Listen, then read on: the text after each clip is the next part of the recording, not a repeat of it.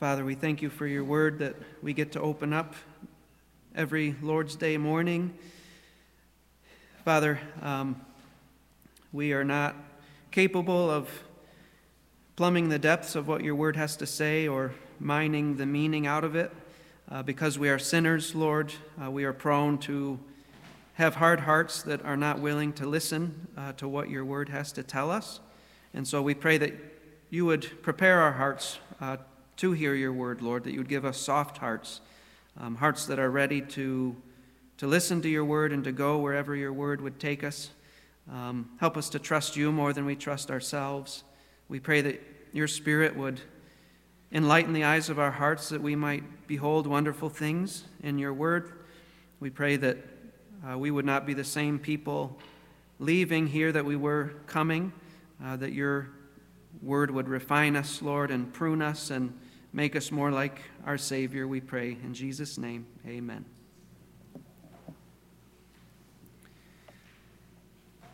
Well, we're in 1 Corinthians 14 this morning, and we're looking at the first 12 verses. And I'll go ahead and I'll read those for us. Chapter 14, verse 1, Paul writes, "Pursue love, yet desire earnestly spiritual gifts, but especially that you may prophesy. For one who speaks in a tongue does not speak to men, but to God, for no one understands. But in his spirit he speaks mysteries. But one who prophesies speaks to men for edification and exhortation and consolation. One who speaks in a tongue edifies himself, but one who prophesies edifies the church. Now I wish that you all spoke in tongues, but even more that you would prophesy. And greater is one who prophesies than one who speaks in tongues, unless he interprets, so that the church may receive edifying. But now, brethren, if I come to you speaking in tongues, what will I profit you? Unless I speak to you either by way of revelation, or of knowledge, or of prophecy, or of teaching. Yet even lifeless things, either flute or harp, in producing a sound, if they do not produce a distinction in the tones, how will it be known what is played on the flute or on the harp? For if the bugle produces an indistinct sound, who will prepare himself for battle? So also you, unless you utter by the tongue speech that is clear, how will it be known what is spoken? For you will be speaking into the air. There are perhaps a great many kinds of languages in the world, and no kind is without meaning. If then I do not know the meaning of the language, I will be to the one who speaks a barbarian, and the one who speaks will be a barbarian to me. So also you, since you are zealous of spiritual gifts, seek to abound for the edification of the church." If you have not yet surrendered your life and faith to Jesus Christ, then you are wasting your life, the life that he has given you. And if you have given your life to Christ, but you have fallen into the sin of selfish laziness, such that you are concerned only about yourself and are not lifting a finger in service to God or to his people or to the lost, then you are wasting the new life that he has given to you. You are wasting your life on yourself. Why not spend your life on God? Why not spend your life on the ones whom God has made your neighbors? The Son of God, Jesus Christ, became a man, and he died on the cross for the sins of his people, and he rose from the dead for the glory of God and for the salvation of his people. And he did that not simply to save his people from their just deserts of the fires of hell. He did it to make them his kind of people, a people who would be zealous for the glory of God and for the good of others, just like he is. Did we not read that in Titus chapter 2, 11 through 14? Verse 14 says that Jesus gave himself for us to redeem us from every lawless deed and to purify for himself a people for his own possession, zealous for good deeds. 2 Corinthians chapter 5 and verse 15 says that he died for all, so that they who live might no longer live for themselves, but for him who died and rose again on their behalf. Do you want to belong to Jesus? Do you want to be transformed and to be a part of his people? a people who are zealous not about themselves, but for the glory of God and the good of his people. If you do want that, then turn from your sins and in faith look to the sacrificial death and resurrection of Jesus Christ and call on his name to save you through what he's accomplished on behalf of sinners. If you call on him, he will make you his own. He will make you a part of his people, who he is transforming to be just like himself, someone who is zealous for the glory of God and for the good of others. And if you would like to talk with someone more about that, please see myself or Barney or Owen, and we would love to tell you more about Jesus Christ. He is the one who can forgive you, and he is the one who can transform you. In 1 Corinthians 14, Paul is trying to help believers not waste their new life in Christ. And that's because that is what they've been doing thus far. Throughout this letter, we have seen that these believers are entirely concerned about themselves rather than about the God who saved them or the ones who are their brothers and sisters whom that God has saved. They are wasting not only their new life in Christ, but the giftedness that they have been given in Christ that was given to them for the express purpose of serving others rather than themselves. So Paul, throughout chapter 12 and 13 and 14, he's been dealing with just this one facet of their selfishness, which is how they're using the gifts that they have been given. And he's continuing to address this with them in chapter 14. And in this chapter, he is speaking to them particularly about the gifts of prophecy and speaking in tongues. In verses 1 through 5, we see Paul exhort these believers to pursue prophecy. But we have to understand that he is exhorting them to pursue prophecy for the good of the church, not for themselves. That's what we're seeing in verses 1 through 5. We're seeing him call on these believers to be pursuing prophecy for the church, not self. Look at verse 1. Paul begins this chapter by issuing the command, pursue love. Pursue love. We have to remember that love, which is what? Being committed to the good of the other rather than self. We have to remember that love is not something that comes automatically or naturally to us.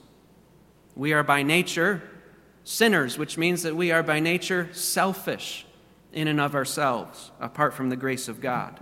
The word that Paul uses here for pursue is a very strong word. According to the Greek English lexicon of the New Testament, in certain contexts, this word means to move rapidly and decisively toward an object. We were doing a lot of that last night as we sought to mow each other down with our Nerf blasters. In other contexts, this word means to harass someone or persecute, which is, again, a good description of what we were doing last night. In contexts like the one we're looking at today, in 1 Corinthians 14:1, it means to follow in haste in order to find something. So when he says pursue love, he is not talking about some kind of passive process where I'm sitting on my couch discouraged over my selfishness and I'm just waiting for God to get around to finally zap me with some more love so I can be loving. No, we are to pursue love. Pursue it. And how do we do that? Well, it's pretty simple. It's not easy, but it's pretty simple. We pursue love by making use of the means of grace that God has given us, by which he transforms us from the inside out. If God is love, then pursuing love has to start where? With pursuing God, pursuing Jesus Christ, who is God incarnate. We grow in love by encountering God in his word, by encountering him in prayer, by encountering him in fellowshipping with other believers, and by walking with him in obedience. If you and I do not spend time with God in his word, or in prayer, or in fellowship with other believers, or in obeying him, you and I are not going to grow in love. It simply is not going to happen. You must pursue love.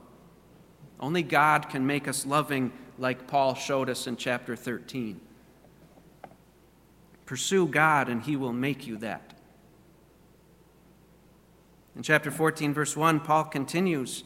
He says, pursue love, yet desire earnestly spiritual gifts, but especially that you may prophesy. Paul here picks up where he left off in chapter 12, verse 31. At the end of that chapter, in verse 31, he said, but earnestly desire the greater gifts.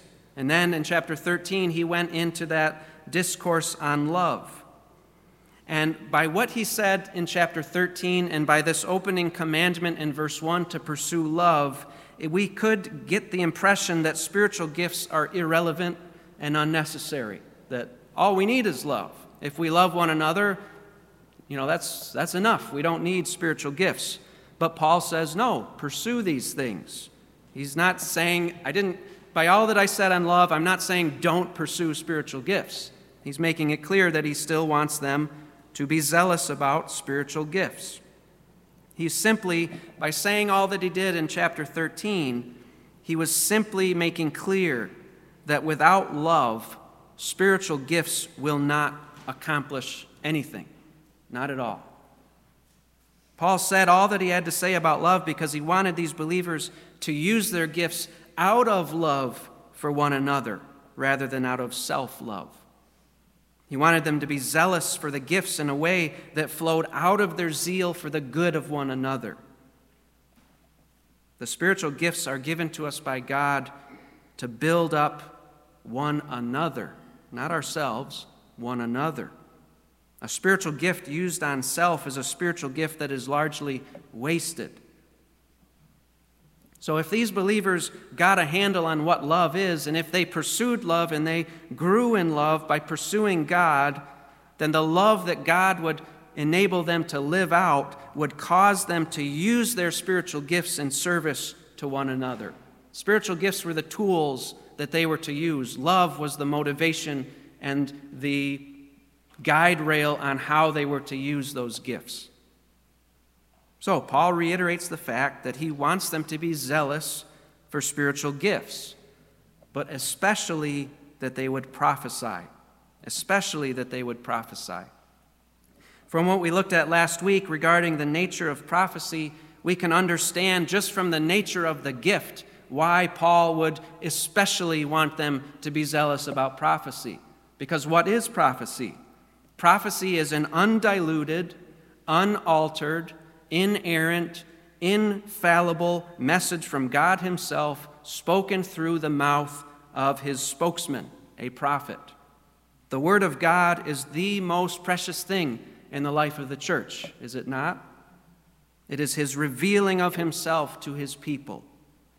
The time period in which Paul was writing this letter was one in which the canon of Scripture was still being written. According to one list I saw, 1 Corinthians was only the 7th book of the New Testament to be written.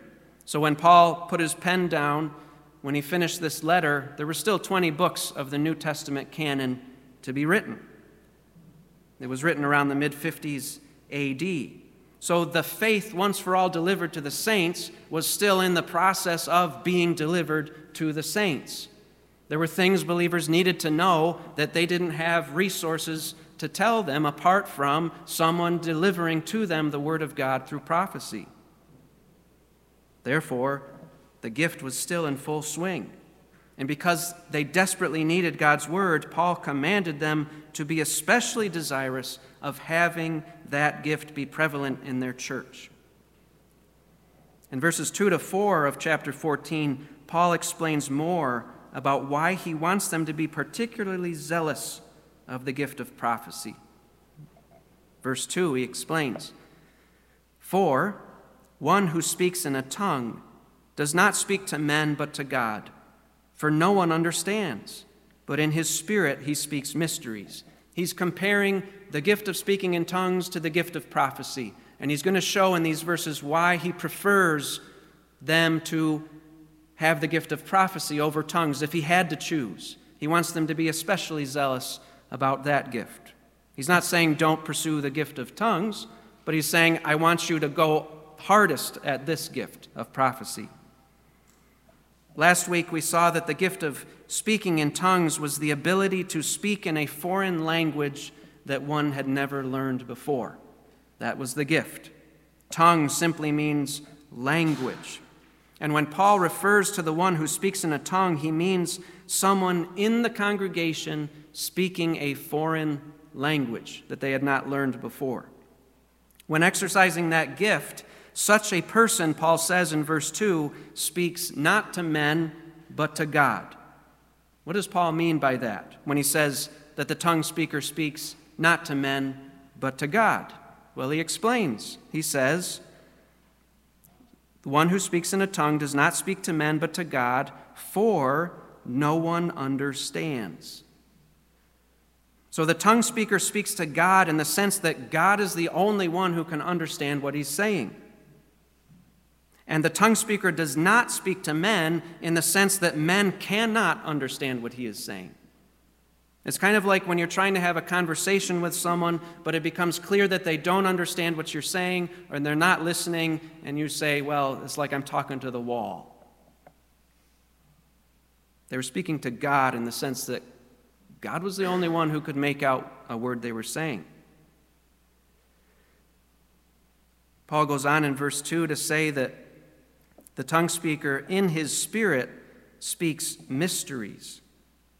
Tongue speaking functioned much the same way as prophecy did when the tongue speaker message was interpreted. Just as a prophet could reveal the mysteries of God. What is the mystery of God?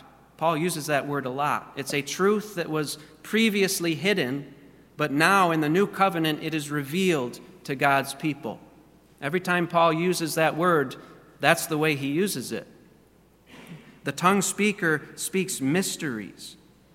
And if interpreted, he functioned much like a prophet. A prophet and an apostle would deliver mysteries to the people. The tongue of a speaker that was interpreted did the same thing. However, if the tongue speaker's message was not interpreted, those mysteries remained what? Mysteries, because nobody understood what he was saying. But Paul in verse 3 brings in the contrast between tongue speaking and prophecy. What does he say in verse 3? He's showing there that contrary to the uninterpreted tongue speaker, the one prophesying could be understood. He says, but one who prophesies speaks to men for edification and exhortation and consolation. The prophet would not go to his people and speak in a language that they did not understand. He would speak in the language that they spoke so they could understand it. They could be edified. That means built up. They could be exhorted and consoled. Verse 4 compares the results between the one who spoke in uninterpreted tongue and the one who prophesied. One who speaks in a tongue edifies himself, but one who prophesies edifies the church. Now, it's hard to land on exactly what Paul means when he says that the tongue speaker edifies himself. It's a bit of a pickle. In general, the meaning is clear. The one who is speaking in an uninterpreted tongue builds up himself, but no one else. What is not as clear is in what sense the tongue speaker builds up himself. How does the tongue speaker build up himself? Well, there's a few possible ways to interpret this. We'll go over 3 of them. First, when Paul says that the tongue speaker edifies himself, he may mean this in a purely negative light, speaking with sarcasm. The tongue speaker, in making a show out of his miraculous gift, is building himself up in the negative sense of exalting himself to the detriment of others. By not seeking to interpret the tongue for others, he's only caring about himself. Now, we understand that self-exaltation was a problem in this congregation in Corinth, wasn't it? But if Paul meant this statement to be taken negatively, you'd expect him to elaborate just a bit more in order to make it clear that he was being sarcastic. If you look through the rest of Paul's writings, you usually can't miss it when he's being sarcastic. It's in your face, pretty obvious. But it's not quite so clear here. And the context does not show that he really means it negatively, to be certain. From Paul's tone, it appears that the tongue speaker really is edifying himself through the gift. But the question is how? How? That brings us to a second interpretation. This view says that when Paul speaks of the tongue speaker edifying himself, what is meant is that the tongue speaker, though he does not understand the words he himself is saying, he is still edified by the experience in some indiscernible way. In this view, the tongue speaker is communicating with God on an unconscious level, and he's being positively impacted in a way that bypasses his mind. He's being built up in a way that surpasses comprehension. One problem with this interpretation is that Paul spends the rest of the chapter saying that the unintelligibility of the message makes it impossible for the church to be edified. It's a barrier that cannot be climbed over. So if this interpretation is correct, then why is it that the tongue speaker can be edified by a message he does not understand, while the church cannot be edified by a message that they do not understand? Paul makes it crystal clear throughout the rest of chapter 14 that edification, our being built up, is entirely dependent on whether or not we can understand what is being spoken. How can the tongue speaker be edified if he doesn't know what he's saying? A second problem with this second interpretation is that it seems to contradict certain statements about the gift in this very chapter that imply that the mind of the tongue speaker is fully on board and engaged with what he is saying. For example, down in verse 15 of this chapter, Paul speaks of himself using this gift, and he says, I will pray with the Spirit. That's language for speaking in tongues. I will pray with the Spirit, and I'll pray with the mind also. I will sing with the Spirit, and I will sing with the mind also. Paul speaks of praying and singing in a tongue. And the question is, in what sense can our prayers and songs of praise be legitimate and personal if we do not understand what we are praying or what we are singing? We saw in Matthew 6 today Jesus' prohibition to not speak meaningless babble, piling up words, expecting that God will hear us. No, we're to pray meaningfully with our understanding. In verse 17 of chapter 14, Paul, in describing the tongue speaker, says, "For you are giving thanks well enough." Up in verse 16, he talks about them giving thanks in a tongue. And verse 17, he says, "You are giving thanks well enough." But how can a person sincerely give thanks to God if he or she doesn't even know what he or she is saying? A third problem with this interpretation is that it seems to contradict what we are commanded to do with our minds throughout the rest of Scripture. Are we ever commanded to drop our minds out of gear or to empty our minds so that we can become an empty vessel for some other being to speak through? No, what are we told to do with our minds? To fill it with truth. Let's go to Ephesians chapter 5. We're going to look at Ephesians and Colossians, but Ephesians chapter 5.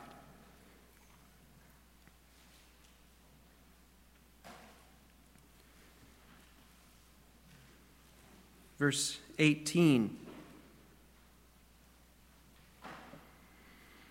Paul writes there, "And do not get drunk with wine, for that is dissipation, but be filled with the Spirit." And then he gives what the results of obedience to that command are: speaking to one another in psalms and hymns and spiritual songs, singing and making melody with your heart to the Lord, always giving thanks for all things in the name of our Lord Jesus Christ to God, even the Father. Now let's go over to Colossians 3:16.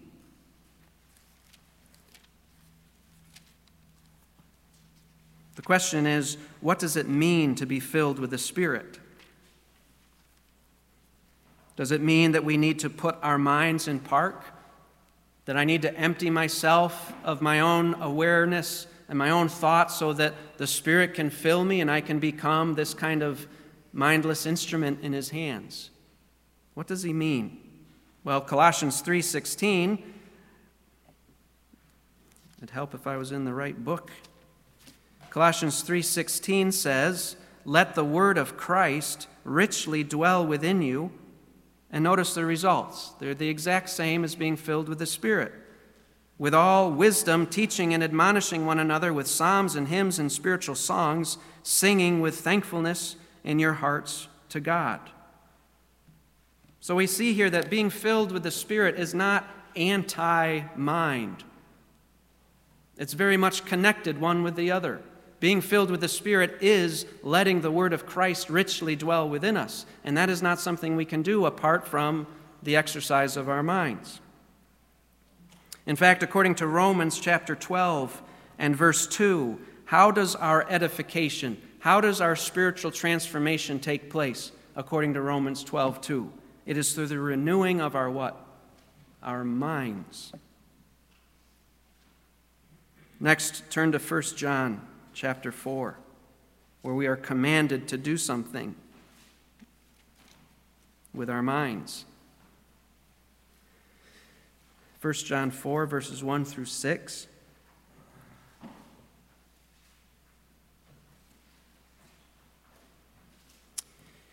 John writes, "Beloved, do not believe every spirit, but test the spirits to see whether they are from God, because many false prophets have gone out into the world."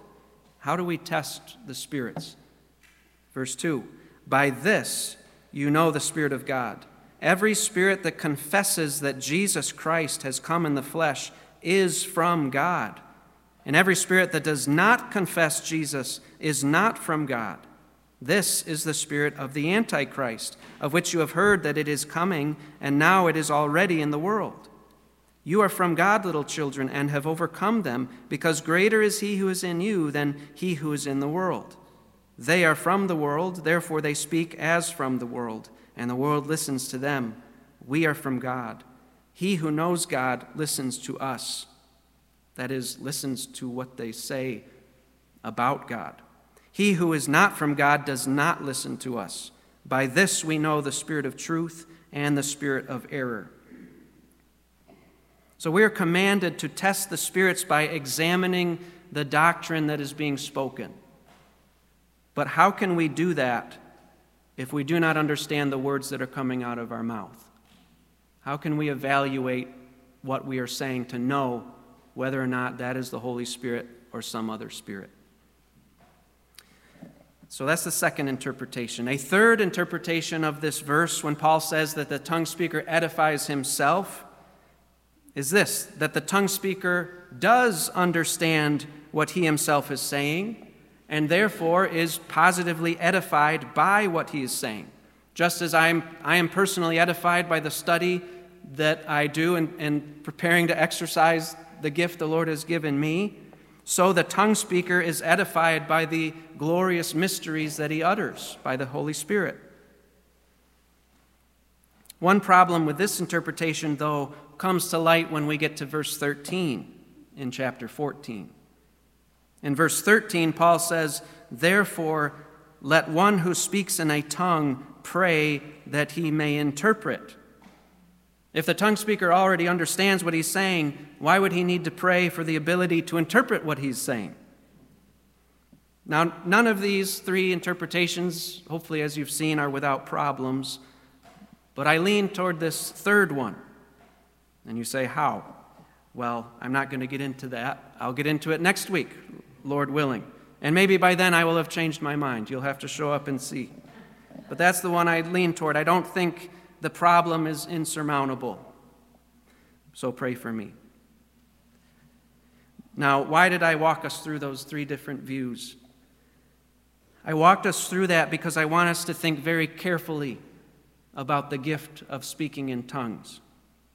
When we experience things or when we hear the experiences of others surrounding what is claimed to be the gift of tongues, it is very important that we understand not only what this gift was in the early church, but also how it was to be used. If you hold to that second interpretation, that the tongue speaker is uttering words that he himself does not understand, and that his mind is being bypassed and he's being influenced on a supposedly deeper level, and if that second interpretation is not correct, then the results of practicing tongue speaking in that way could be disastrous. If you think that tongue speaking involves emptying your mind and uttering words that you cannot understand, then you may be inadvertently opening yourself up to demonic forces. Emptying your mind and giving yourself over to uttering words that you cannot evaluate the meaning of seems to have more to do with paganism than it does with the Bible. So these are not things we can just play around with and make up our own definitions of. It has serious consequences for our walk with the Lord. We have to get it right. So Paul says the one who speaks in a tongue edifies himself and no one else, because no one else can understand what he's saying. Of course, if a foreigner walked in who happened to speak the language that the tongue speaker was speaking, he would understand. We saw that in Acts chapter 2, didn't we? But when it came to the regular members and attenders of the local church, none of them were going to be edified by what they heard, because that's not the language they spoke. They wouldn't understand. However, contrary to the tongue speaker, the one who prophesies does build up the church because he can be understood. The prophet prophesies in a language that his audience is familiar with. That's why in verse 1, Paul wanted these believers to be especially zealous for the spiritual gift of prophecy, because of the good it would do for the whole congregation. In verse 5 of chapter 14, Paul gives another clarification. We're going to see in this verse that Paul is not poo-pooing the gift of tongues. He's not saying that tongue speaking is a bad thing. How can any gift of the Spirit be a bad thing? It cannot. What does he say in verse 5? He says, "Now I wish that you all spoke in tongues, but even more that you would prophesy. And greater is the one who prophesies than the one who speaks in tongues, unless he interprets, so that the church may receive edifying." Because the gift of speaking in tongues is a good thing, Paul wished they all could do it, but he wishes even more that they would prophesy.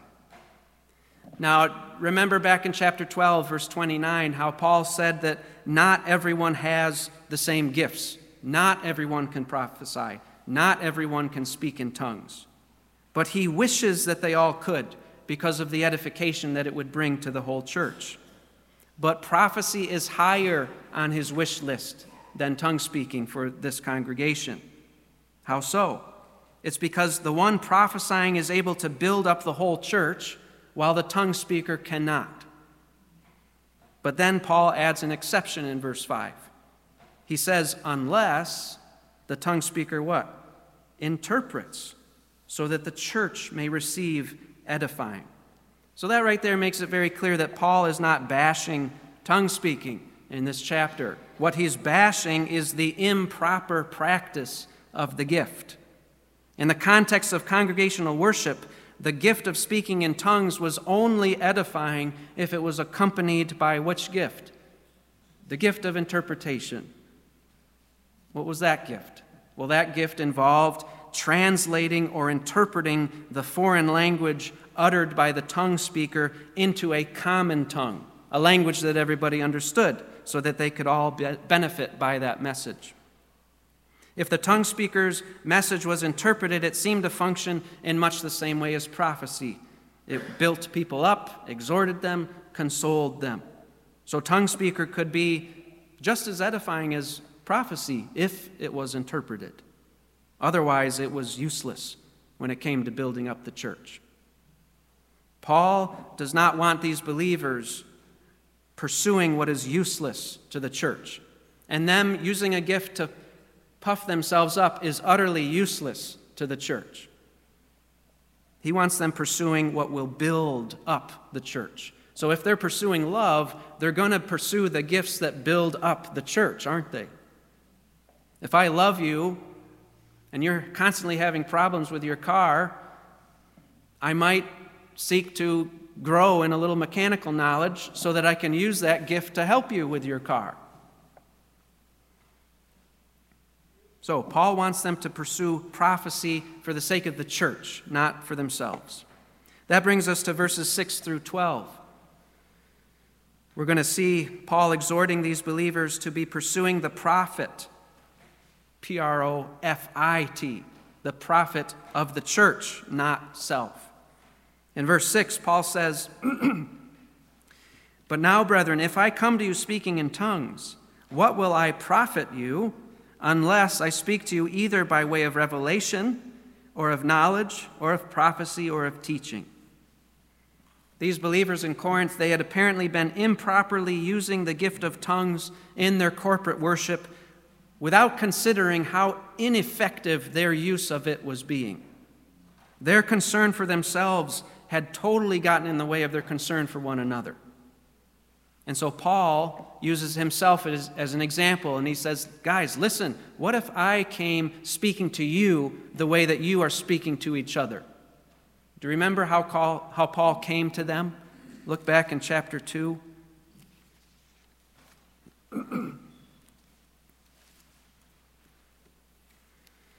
Chapter 2, verse 1, Paul says, "And when I came to you, brethren, I did not come with superiority of speech or of wisdom, proclaiming to you the testimony of God. For I determined to know nothing among you except Jesus Christ and Him crucified. I was with you in weakness and in fear and in much trembling, and my message and my preaching were not in persuasive words of wisdom, but in demonstration of the Spirit and of power, so that your faith would not rest on the wisdom of men, but on the power of God." Paul did not care what the Corinthians thought about him. All he cared about was what they thought about Jesus Christ, and so he preached Christ to them. If Paul had come to the Corinthians speaking in uninterpreted tongues that they did not understand, they would still be dead in their sin, wouldn't they? And once they had come to faith in Christ, if Paul had spent those 18 months in Corinth that he spent with them, if he spent that time showing up every Lord's Day uttering tongues, they would be even more immature than they were when he wrote this letter to them, because they wouldn't have grown at all. Paul would have profited them nothing by such an approach. They were only profited by Paul when he delivered the truth to them through understandable revelations, words of knowledge, prophecy, and teaching. That's the only way they were going to be built up in the faith. And that's a pretty obvious thing to grasp, isn't it? That I cannot help you if you don't understand what I am saying. And though it's so obvious, Paul seeks to make it more obvious by giving illustrations. Verse 7, he says, "Yet even lifeless things, either flute or harp, in producing a sound, if they do not produce a distinction in the tones, how will it be known what is played on the flute or on the harp?" If we were to open our hymnals up to Amazing Grace, and the melody that we heard from the piano was the tune to Jingle Bells, we would all be pretty confused, wouldn't we? Or if the sound reverberating out of the guitar is not like any tune or rhythm that we've ever heard before, we're going to be lost as to what we're supposed to be singing. Verse 8, "For if the bugle produces an indistinct sound, who will prepare himself for battle?" On the battlefield, trumpets or bugles were critical tools to orchestrate troop movements. The human voice can only travel so far in the open air, but a trumpet blast or a bugle call, everybody can hear that all at once. It would take too long to try to send messengers around to tell everybody what they're supposed to do. And so the army needed to learn to identify certain calls from the bugle or the trumpet so that when that call sounded, they would all at the same time do that movement. What if the bugler got bored with the call to arms call. And he said, I'm going to try something new this time.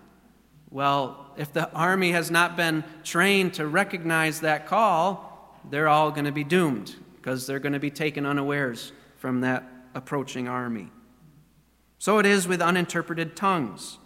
Neither head nor tail can be made out of what the tongue speaker says because it's being said in a language nobody knows. Verse 9. So also you, unless you utter by the tongue speech that is clear, how will it be known what is spoken? For you will be speaking into the air.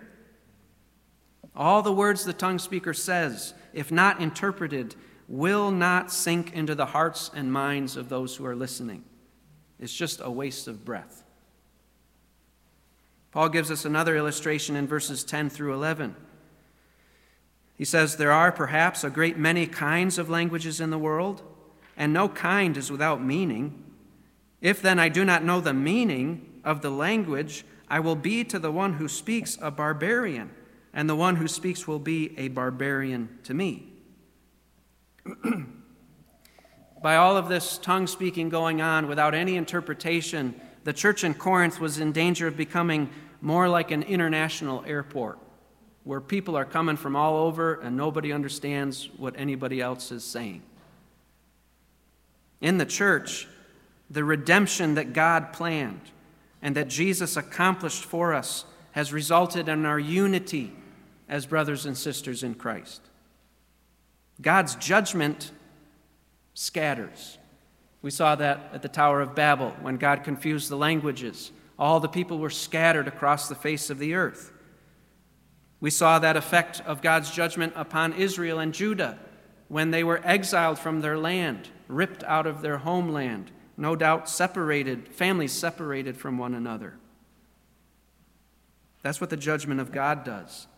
But when we got to Acts chapter 2, we saw how the redemption of Christ began to draw people back together in the worship of Him.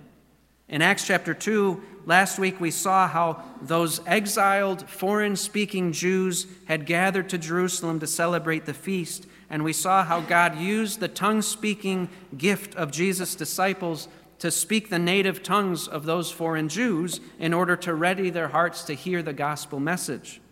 And 3,000 souls were saved.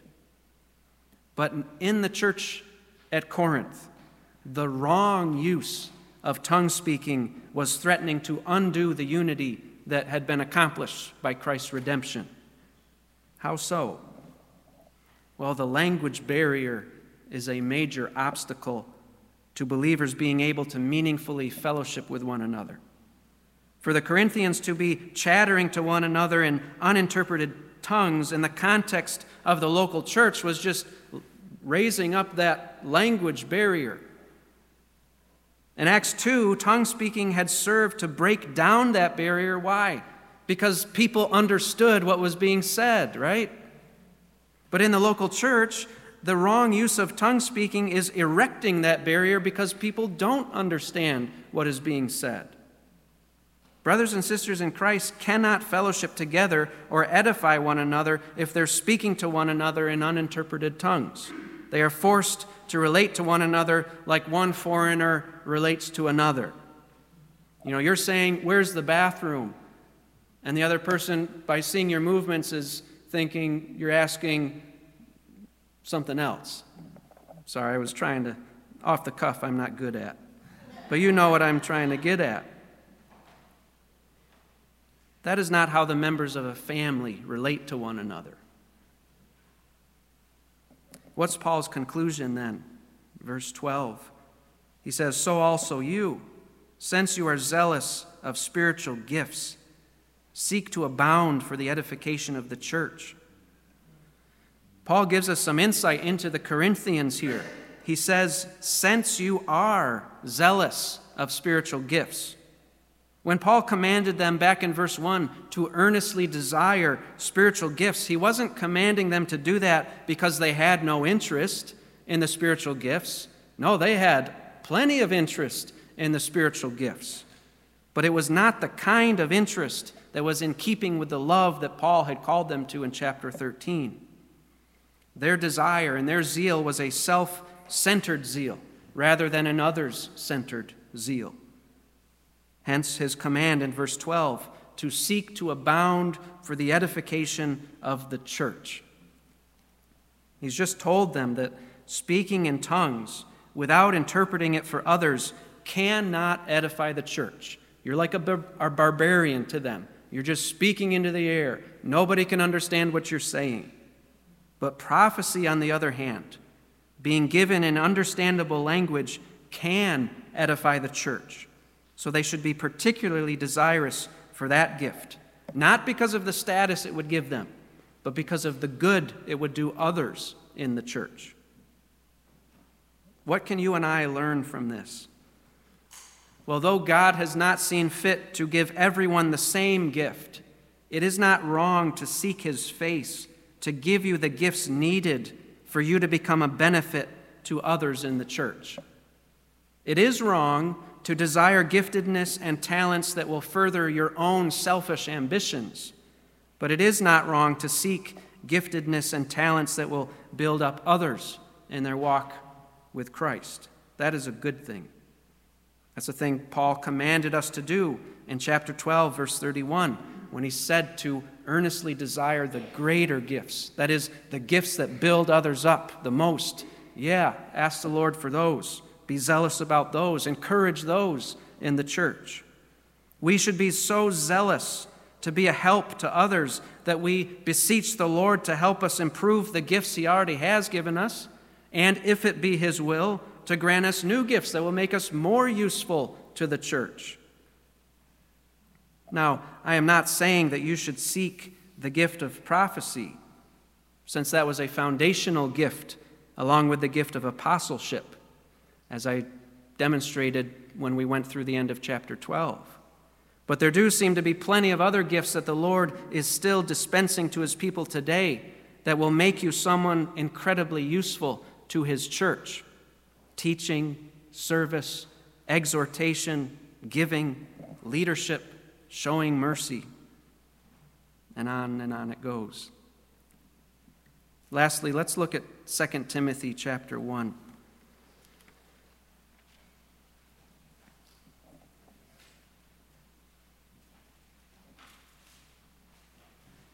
Second Timothy chapter 1 and verses 6 and 7.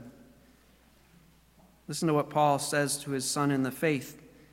He says, "For this reason I remind you to kindle afresh the gift of God which is in you through the laying on of my hands. For God has not given us a spirit of timidity, but of power and love and discipline." Just because we have a gift does not mean that we can rest on our laurels and grow stale in our giftedness. The fear of man, selfishness, and laziness can all counteract the giftedness that God has given us. Do you want to be useful to your master? Do you? Do you want to be useful to Jesus Christ? Or are you just believing in him because he gets you out of hell? If you have no desire to be useful to the Lord, you need to examine yourself and see if you're actually believing in who he is. Do you want to be useful to your master? If you pursue love, that is love for God and love for others, that giftedness will be fanned into flame and make you useful to your master, the Lord Jesus. Pursue love and seek to abound for the edification of the church. Let's pray.